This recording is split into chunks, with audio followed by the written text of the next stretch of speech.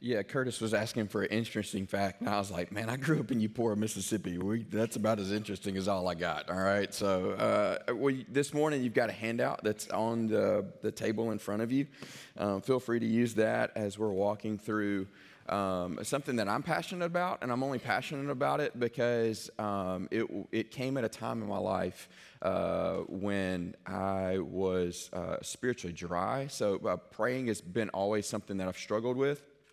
I don't know if it's just my nature of being distracted easily by other things or just not being taught like what prayer really looks like. And so when I was going through seminary a couple of years ago, it's crazy to me that if you talk to anyone that's going through seminary, it's typically one of the driest times of their spiritual life, that you're so engrossed in academia and like your head is trying to get filled with all this knowledge, you forget that your heart has a large part to play in it, and your connection with Jesus really suffers during that time. And so there was a class that I took that was about the spiritual disciplines, and along with that, there's a book that we read called Praying the Bible by Donald Whitney. What you have in front of you is the Cliff Notes version of the book that's already 90 pages long. It's not like it's long, so this is even the shorter version of it. But my hope is this morning, that's an encouragement to you. It's a tool that you can use to increase your conversations with God through prayer. So first, I want to begin, if you've got a Bible or if you use your phone, whatever you want to do there, if you'll look in Romans chapter 8 really quickly. In Romans chapter 8, there's some infamous verses there that have caused a lot of controversy within theological circles. But there's a verse there that gives us a clue about what is the goal of Christianity. So I'm gonna ask for some crowd participation. He said it wasn't Rotary Club, so I feel like I can do that here. So what is the goal of Christianity? Don't overthink it. Sunday school answers are totally appropriate at this time. So what is the goal of Christianity? To say what? Glorify God. Yep, it's a good answer. What else? Be more like Jesus. Yep. What else?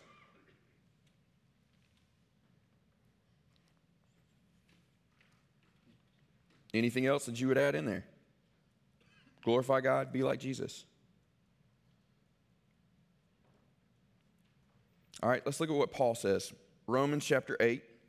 We're going to start in 28. We'll read 28 and 29. And he says, "And we know that those who love God, all things work together for good, for those who are called according to his purpose. For those whom he foreknew, he also predestined to be conformed into the image of his Son, in order that he might be the firstborn among many brothers."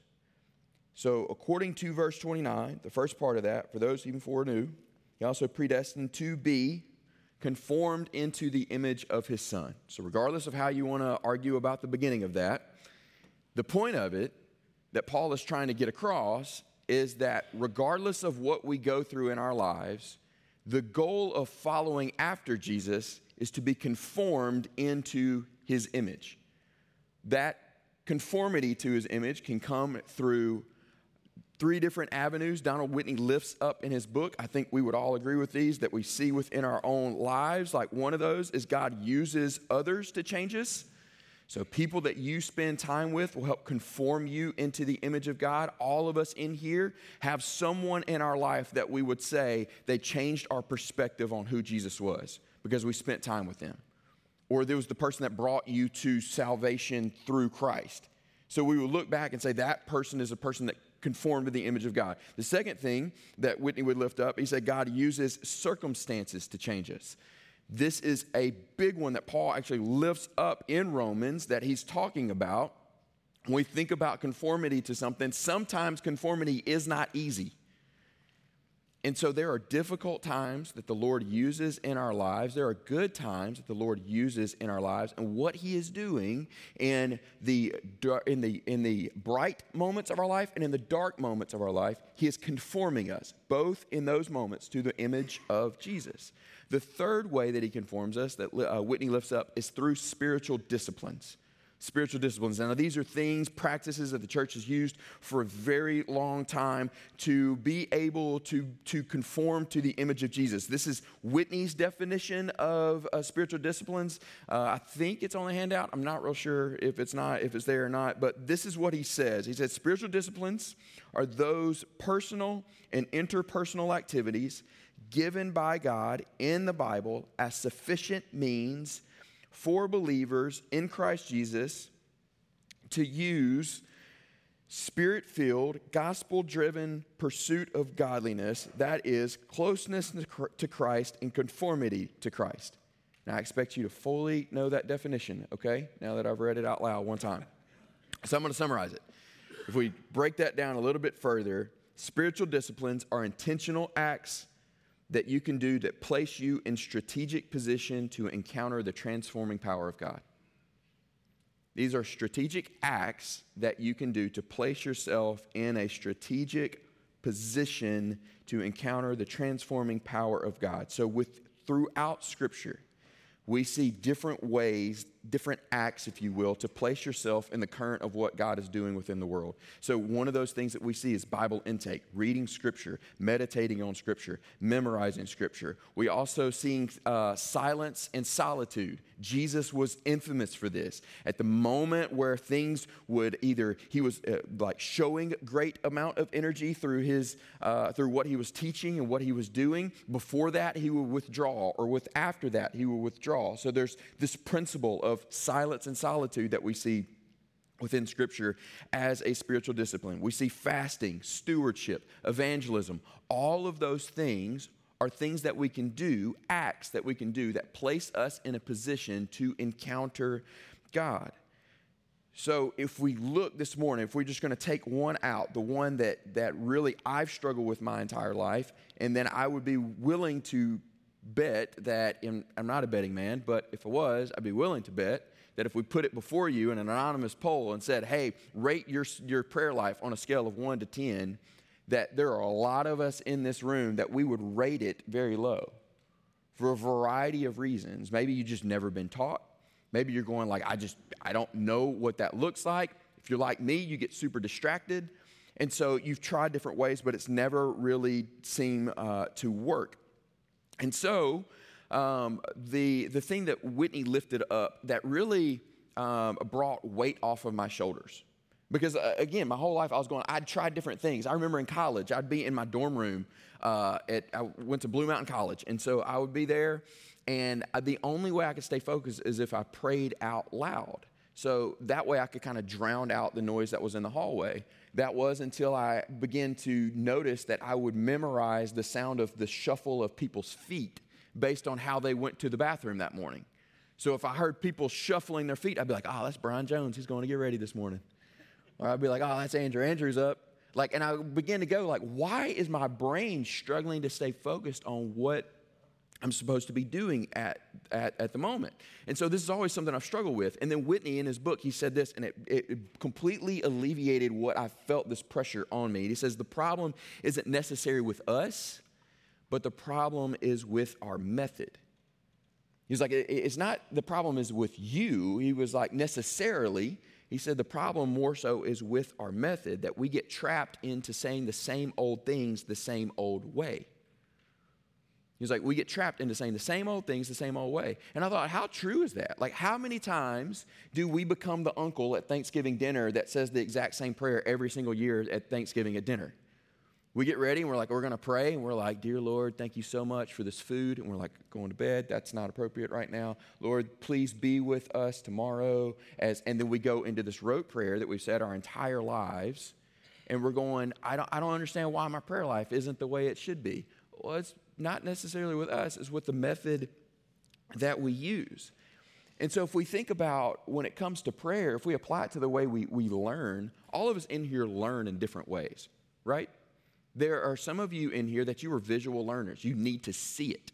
Some of you are going, I need to see it. I need to be able to hold it, to touch it, to be able to understand what's going on. There's some of you in here, your brains are incredible and you can memorize things in the sense of you can just repeat it to yourself and it's forever there.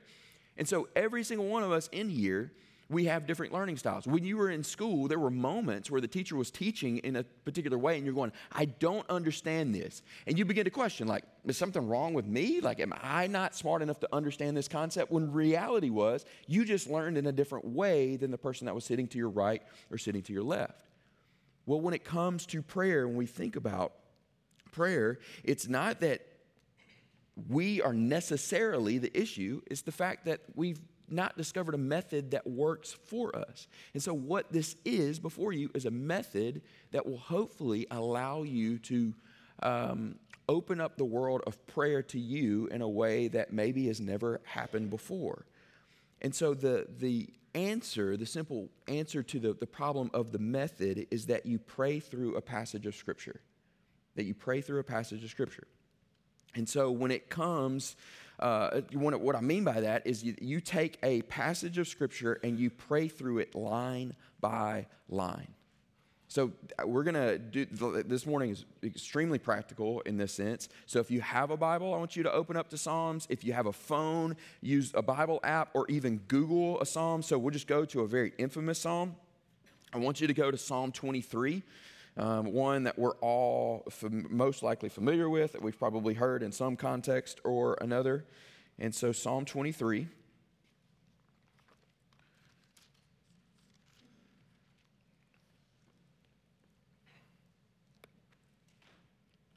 And I want to show you how Whitney presents for this to work and how I've seen it in my own life work, is that as you read through the verse, whatever pops into your brain based on what you read, you pray for.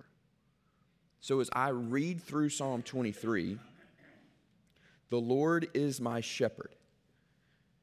There's a couple of weeks ago, Lindsay lifted up, when she was preaching in Hernando, she lifted up this viral image that was going of Jesus running after this one lost sheep. So in my head, when I first hear shepherd, that image pops into my head. That can either lead me in a place of going, Lord, I was the lost sheep that you ran after. Like, I have wandered from you before, and you've come and you've rescued me, so thank you for that in the moment of prayer. Or it allows for me as a pastor over a congregation, a part of the Get Well family, to pray for the sheep that are in our church and to lift them up, which then may lead a particular individual that I've looked at on a Sunday morning and say, hey, let me pray for you. Let me pray for you as the week goes on. And as the week goes on, you know how life gets. And then you forget the next Sunday when you see them and you stare at their face and you're going, I didn't lift them up to the Lord like I was supposed to. And so it allows your brain, whatever you're thinking in that moment, to be able to pray over that. It says, I shall not want, as Curtis lifted up. If I had my choice of the way my life would go, I would buy shoes a lot. Just whatever, like some of you men collect golf clubs as if you hit them all at the same time, right? Mine is shoes. So I have to go like, Lord, like, let me practice contentment.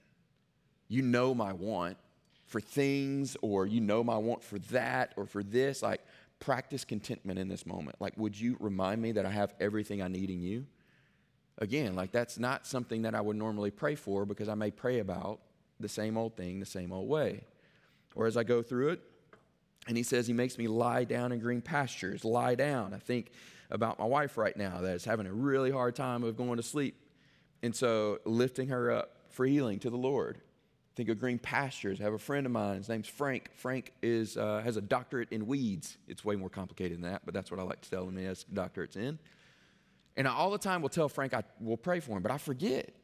Like I said earlier, when I read pastures, the first person that pops into my head is Frank. And to thank him for his friendship and what he means for me and my boys and our family, and to lift him up in prayer.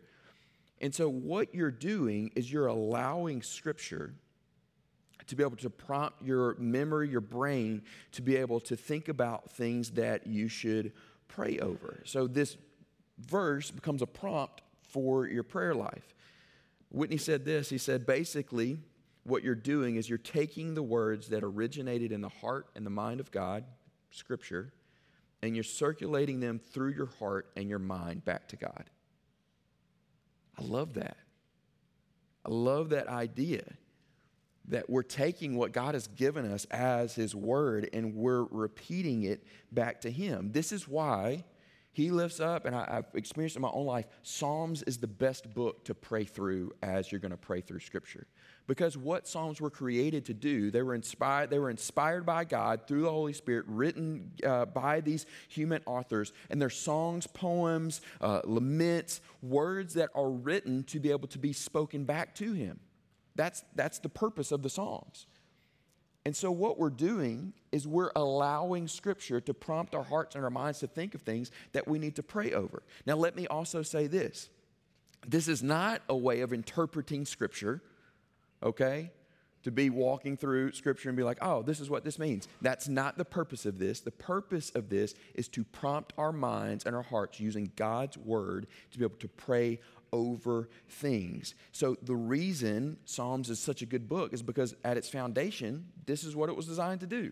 The other reason Psalms is a good book is because it lays out perfectly in being able to use different ones. So the way this process would work is you would look at today's date, whatever that date is, and you would go to that psalm. So today's the 28th, and so if you were to wake up and you wanted to pray through a psalm, you would turn to Psalm 28.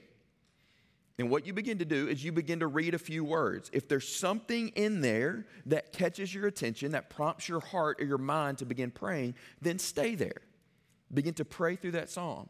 But there may be, for example, that you've had a great week, like everything seems to be flowing really smoothly, and you open up to a psalm that begins to talk about, Lord, would you protect me from my enemies? Or, Lord, would you do this? And you're going like, that doesn't really resonate with where I am.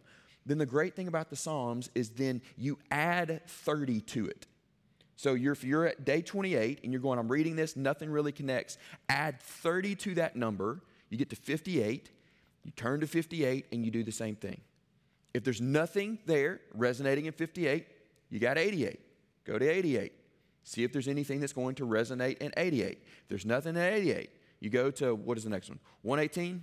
Am I mathing right? Is that right? Okay, I was going to say, I got to help me out.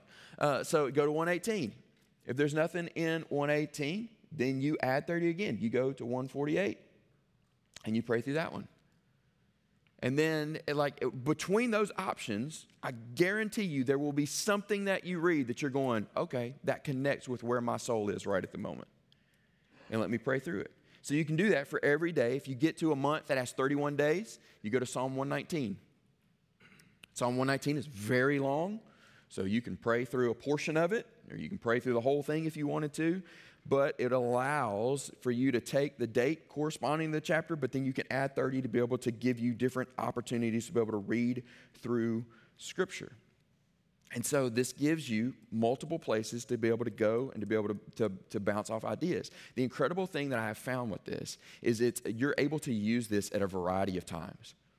There are mornings that you wake up, you're going, I got to get out the door. I know I need to spend time with the Lord. You can spend 3 minutes praying through a psalm, and I promise you, you're going to go like, that was such a rich time of spending talking to Jesus in 3 minutes than it would be if you're running out the door and thinking of something. So it would take 3 minutes. There are other times where I've seen this practice with students, I've seen this practice with college kids, seen this practice with myself, as far as I struggled, let me put it that way, to believe people when they would be like, I spent 30 minutes in prayer this morning. I'd be like, doing what? Like, what were you doing for 30 minutes? Like, I don't understand how that is possible. There have been moments in which you begin to read through Scripture, allowing this to happen, and it seems like every word is something that you need to bring to the Lord. And before you know it, you've spent 30 minutes praying to the Lord. And that's not like a benchmark to put a pin on your shirt and be like, you've reached a level of holiness now. Like, that's not it at all. But it's just going like, when was the last time we sat for 30 minutes and talked with Jesus? Like, you can sit at a dinner and you're going, oh my gosh, time flew. Hour and a half, went by so fast. But when was the last time I sat down with the Lord and I said, in conversation with Him, and I went, man, that time went by really quickly. And this is something that allows that to be able to take place. So I know there's a few other things outside of the Psalms that you can use to pray through Scripture. Sometimes they're listed on the handout. There's some specific prayers that are lifted up in Scripture that you can actually use to pray verbatim if you wanted to say, like, Lord, here are some words that I want to pray to you that you can use to pray to the Lord. So there's other ways that you can use Scripture to prompt your prayer life. There are other times that you can pray through a New Testament letter. And so if you, for example, were to turn to 1 Peter chapter 2, and then what you could do is do the same thing. What are some words that prompt you to pray over specific things, or what is a meaning of the passage that prompts you to pray over something? As you're reading that passage in Peter where he talks about the building of the church, it may prompting you to pray over this church, to pray over the global church. It may prompt you to be able to do that because of the meaning of the passage. Or you can also pray through Jesus' teachings or one of the narratives that we see within the Gospels. Typically, if you're going to do that, I would encourage you to say that you're going to pray over the main idea of the passage. Whatever Jesus is teaching there, like that is going to be able to prompt you to be able to pray over what it is at that moment. So if you turn to Matthew chapter 25 and you looked at the parable of the talents, it may lead you to go like, okay, Lord, where have you gifted me and how am I using those giftings within the church? How am I using that to bring your kingdom here on this earth as it is in heaven? What am I doing there? So it could prompt you to be able to do that. But there's two reasons that, or one particular reason, let me just say it that way, that I would lift up that on why you need to do this. And it's because praying through Scripture allows your prayers to become more biblical. It allows them to become more biblical. Whitney said this. He said, the Spirit of God will use the Word of God to help the people of God pray increasingly accordingly to the will of God. So in Hernando, we've adopted this saying. We've shortened it to say it is the Spirit of God working with the Word of God that has the ability to transform us into the image of Jesus. Those are the things that bring us into the image of Jesus. It is spending time in close proximity to Him. It is talking with Him. It is studying His Word that is alive and working and able to pierce joint and marrow to the deepest parts of our soul that can form us into the image of Jesus. And so if these things are true, it's the Spirit of God and the Word of God working to conform us into the image of Jesus, then we have to look at prayer as something that is necessary for our life with Jesus, as not just something that we will get to when we go to church and someone else prays and we will join them in that particular moment. This becomes the lifeblood of who we are. So if you are here this morning, you're going, man, my relationship with Jesus feels very dry. It's very arid, like the desert right now. There is no life. There seems to be no water that is flowing and nourishing my soul right now. Let me encourage you, spend time in prayer to the Lord. And now, like with this process, none of us, including myself, can ever say we don't know what to pray for or how to pray. Because it's right before us in the very Word of God where we use His words to prompt our hearts to bring ourselves before Him and say, here's my heart, here's my concerns, here's my thoughts. Would you conform me into the image of your Son? So I typically don't do this, but if there are any clarifying questions that I could answer this morning about this practice, or any blanks that I missed, because I'm pretty good at missing those. The only reason I ask that is because I truly believe like this was revolutionary for me, and so I think it has the ability to be revolutionary for you. And so I want you to know and to be equipped with everything that I could possibly equip you in 20 minutes to be able to do this. So feel free afterwards if you got questions or anything like that to be able to do that. But as we close out really quickly, I want to use Psalm 28 as a way to pray over you this morning. And so if you will bow your heads, I just want to pray over you this morning. Lord, you are our rock. And you are the one that is the sure foundation in which our salvation never wavers. Our lives, we can found it on that rock, and our lives know that there's on a steady foundation that we can trust. Just right after that phrase, Father, you say, "Be not deaf to me." Would you hear us?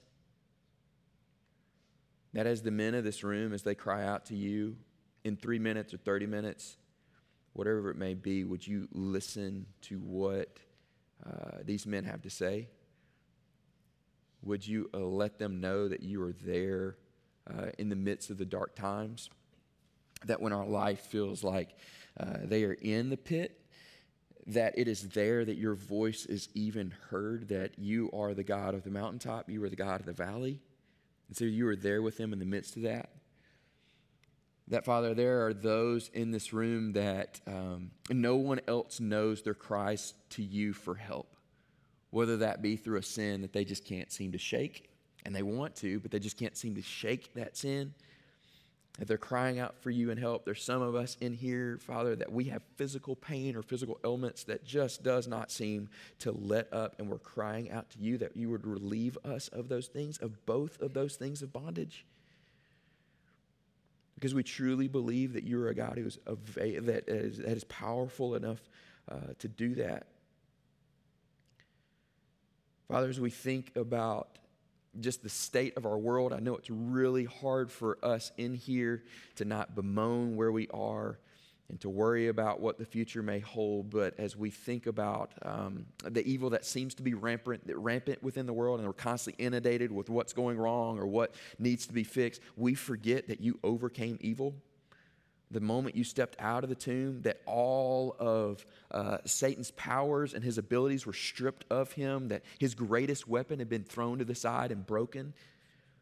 And so would you remind us of that when we feel like evil is overtaking the world? Would you remind us that you said your kingdom would come and your kingdom would be doing its will on earth as it is in heaven, and that there's nothing that can stop your church from going forward, your called out people from going forward?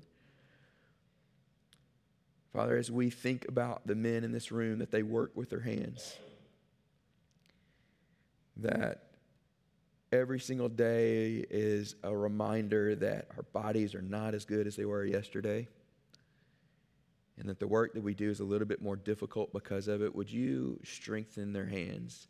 Would you strengthen their backs and their arms? Would you strengthen our mental sharpness, not so that people can look at us and say, look what incredible workers, incredible men that they are, but they can look and say, how do you continue to do what you're doing? And we can point to the one that gives us strength when we have no strength. Father, would you allow us in the moments of the day where we experience just a glimpse of your glory, whether that be through the harvest moon, or whether that be through conversations that we have with one another around a good breakfast, or the fact that we get to enjoy a good breakfast. Would you just allow that to prompt our hearts to bring praises to you and to be able to celebrate who you are and what you've given us through your goodness? Father, for those of us in this room that our heart is trusted in something outside of you, would you call us to a moment of repentance? Would you reveal to us in this moment that we may be looking to something else to give us worth or purpose within this world that is not you? And then would you welcome us back home as the shepherd that you are, because you know what's best for us? Father, in that moment when we turn back to you, that our heart will exalt, that we will sing a song of giving thanks to you because we know that your arms are there waiting to bring us back in. Father, as these men head out, would you protect them? Would you be the refuge of the anointed?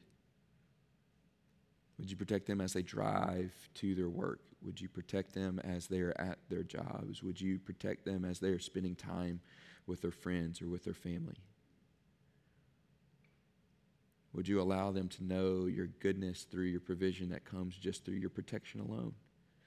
And when they lay their heads down on their pillows tonight, won't you remind them that they were able to get through today because you were there?